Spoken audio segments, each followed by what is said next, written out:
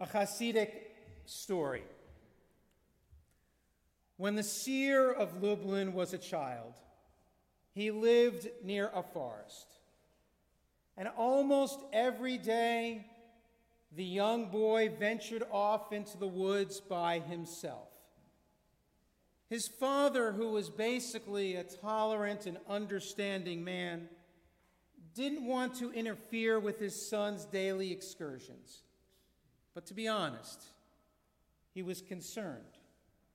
He knew all too well that the forest near their home could be dangerous. And so one day the father pulled his son aside and said, "I notice that every day you go off by yourself into the forest." And he continued, "I don't want to forbid you from going there, but I want you to know that I'm worried about your safety." The father then added, "Why is it that you go there? And what is it that you're doing in the forest?" The boy responded, "I go into the forest to find God." And his father was deeply moved by his son's spirituality. "That's beautiful, my son," he said, "and I am pleased to hear that you're doing that and searching for God in the forest.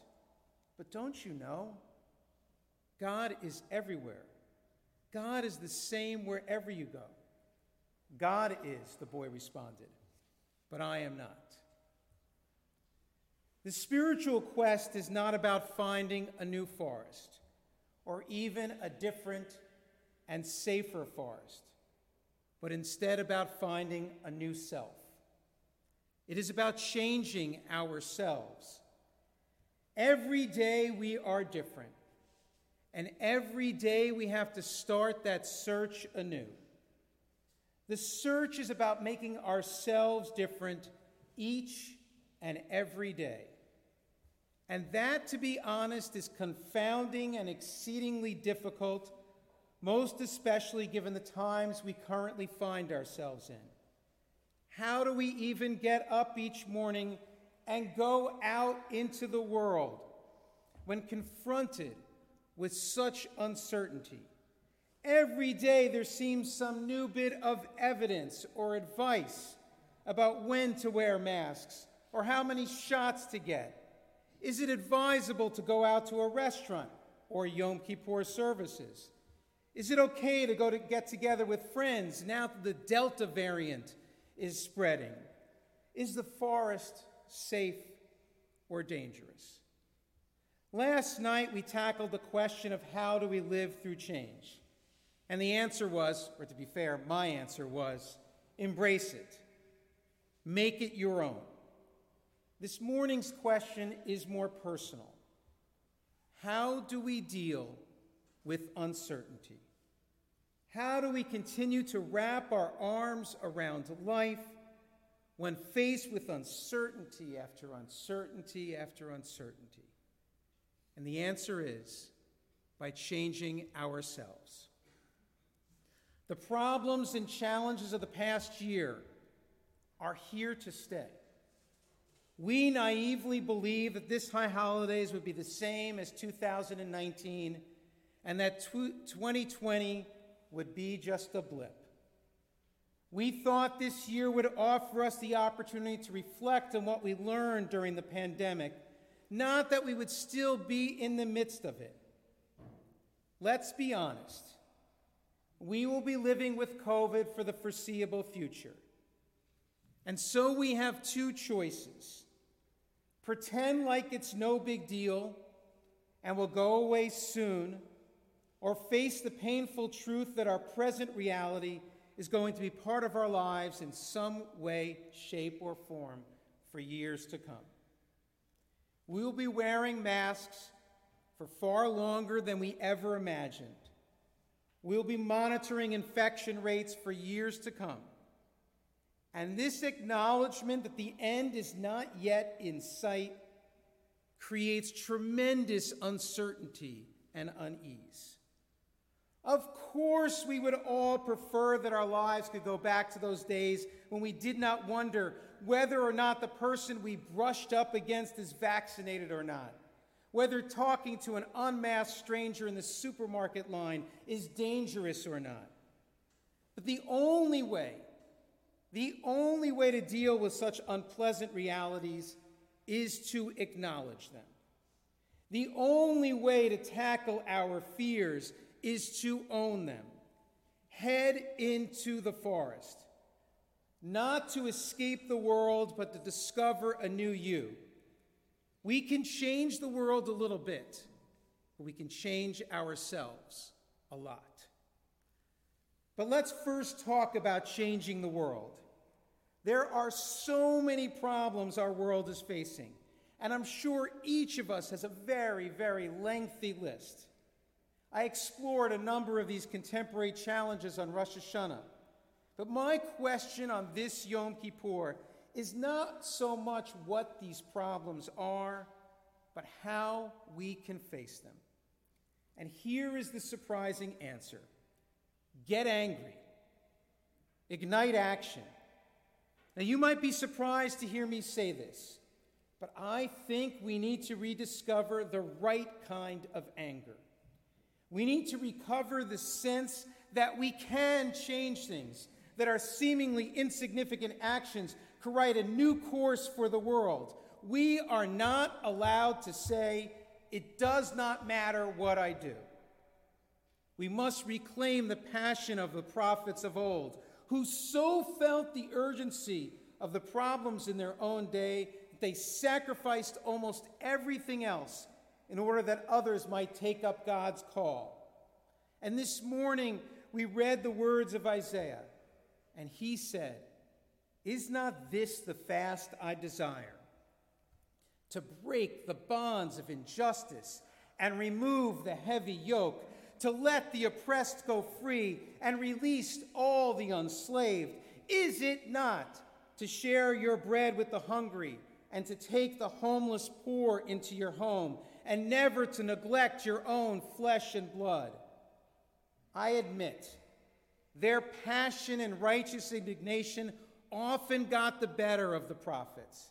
They frequently pushed family and friends away.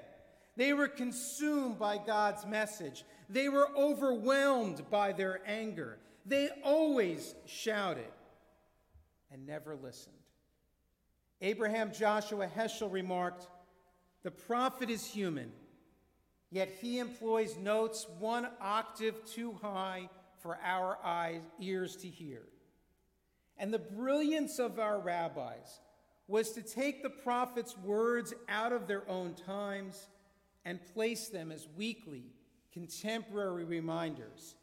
They have us read these words of the Haftorah at the exact moment we might be thinking, wow, even though I'm really hungry right now, this hunger is my path to holiness. No, this Yom Kippur fast is not enough, and it is not even the main thing. It is so we understand what hunger means. It is so we think of those who do not have enough food to feed their families. It is so we think not of the bagels and lox waiting for us after a long day of prayer and repentance, but instead of those who are hungry and homeless only miles from our own homes. And it is a shame that we too often chant the prophets in Hebrew rather than dwell on the meaning of their words.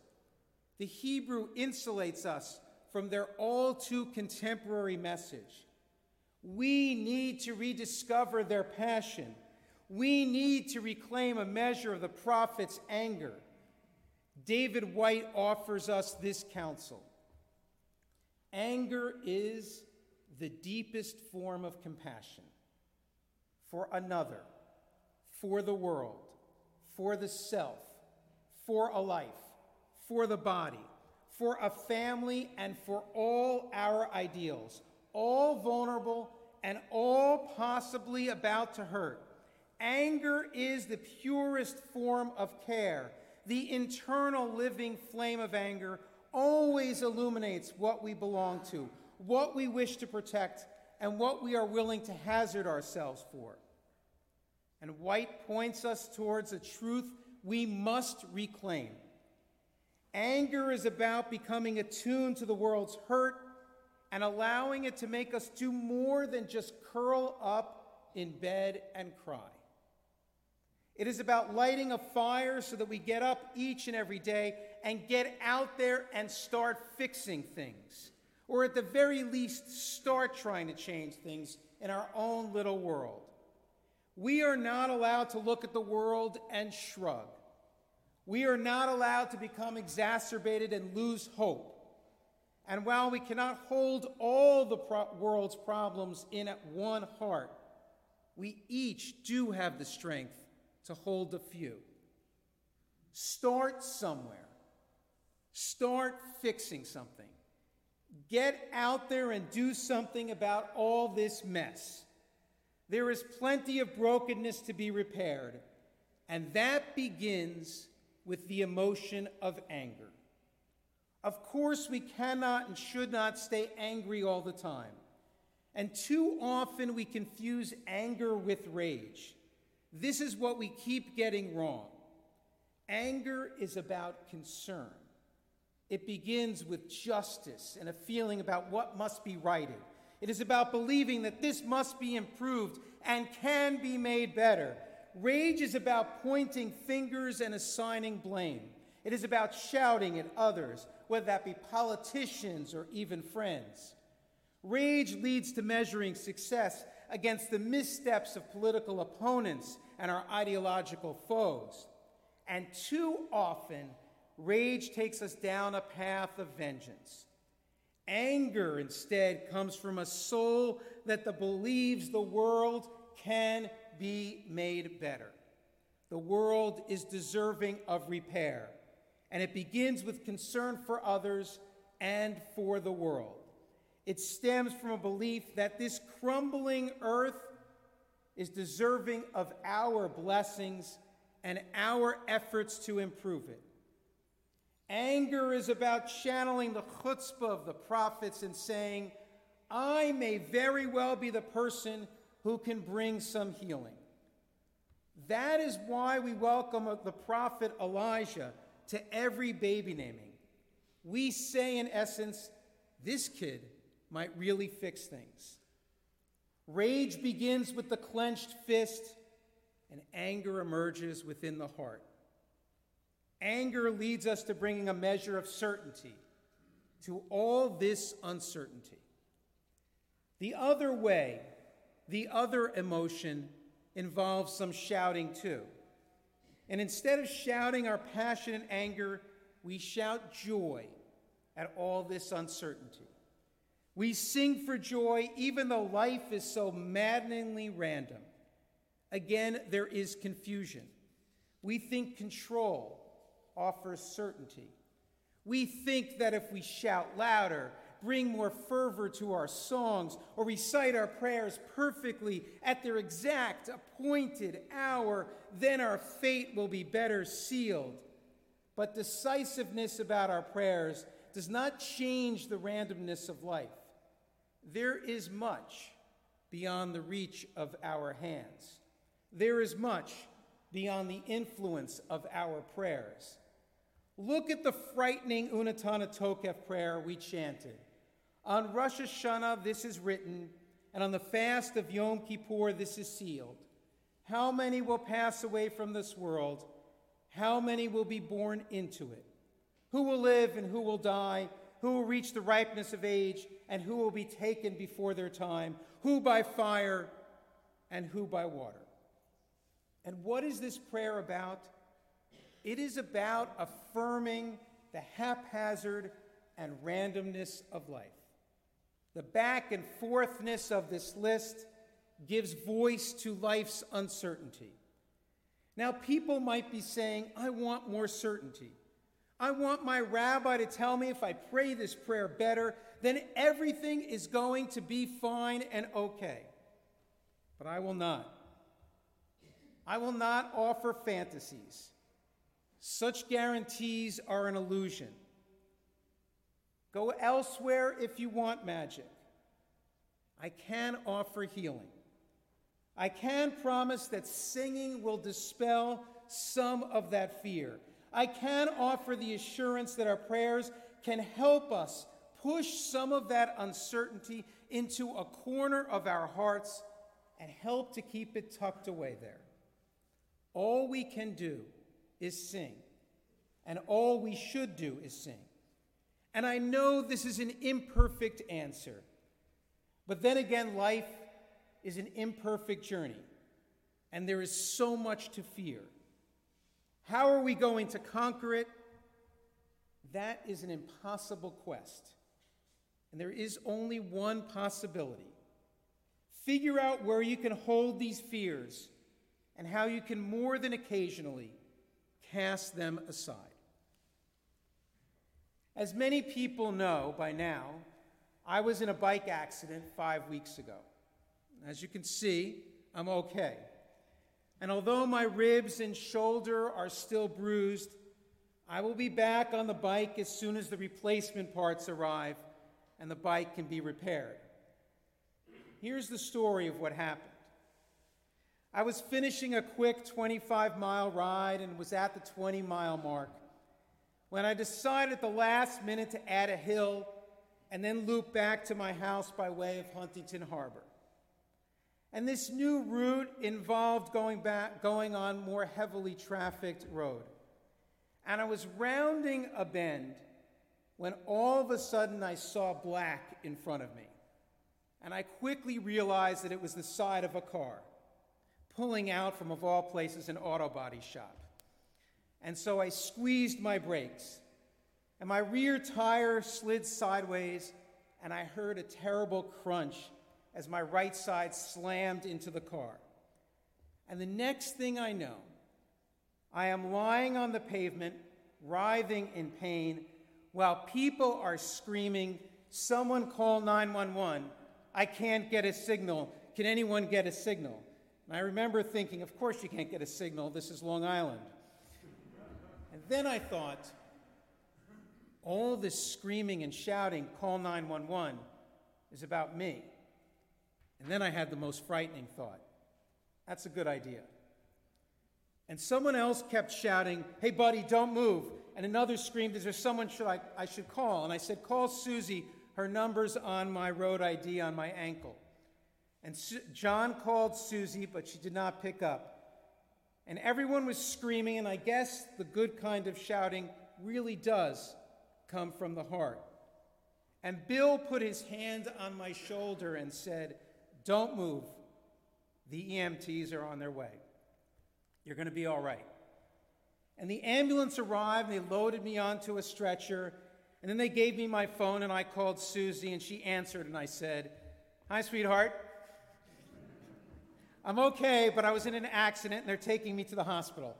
And then I added words that would only be heard in a rabbi's house.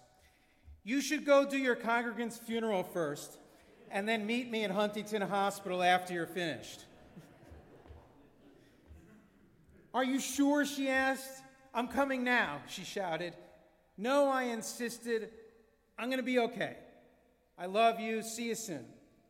And 2 hours later, as well as an IV and some CAT scans, I walked out of the hospital. No broken bones, no head or neck trauma, no internal injuries. To say I am really, really lucky is an enormous understatement. And I keep thinking, if I was going a little faster, he would have slammed into me and sent me flying over the car's hood and perhaps into oncoming traffic. If he was delayed 10 seconds, I would have whizzed right by and I would never have come to know his name. And those differences can be measured in inches and seconds. Well-meaning friends kept saying, "God was watching out for you." And I also keep thinking, what if? Why me?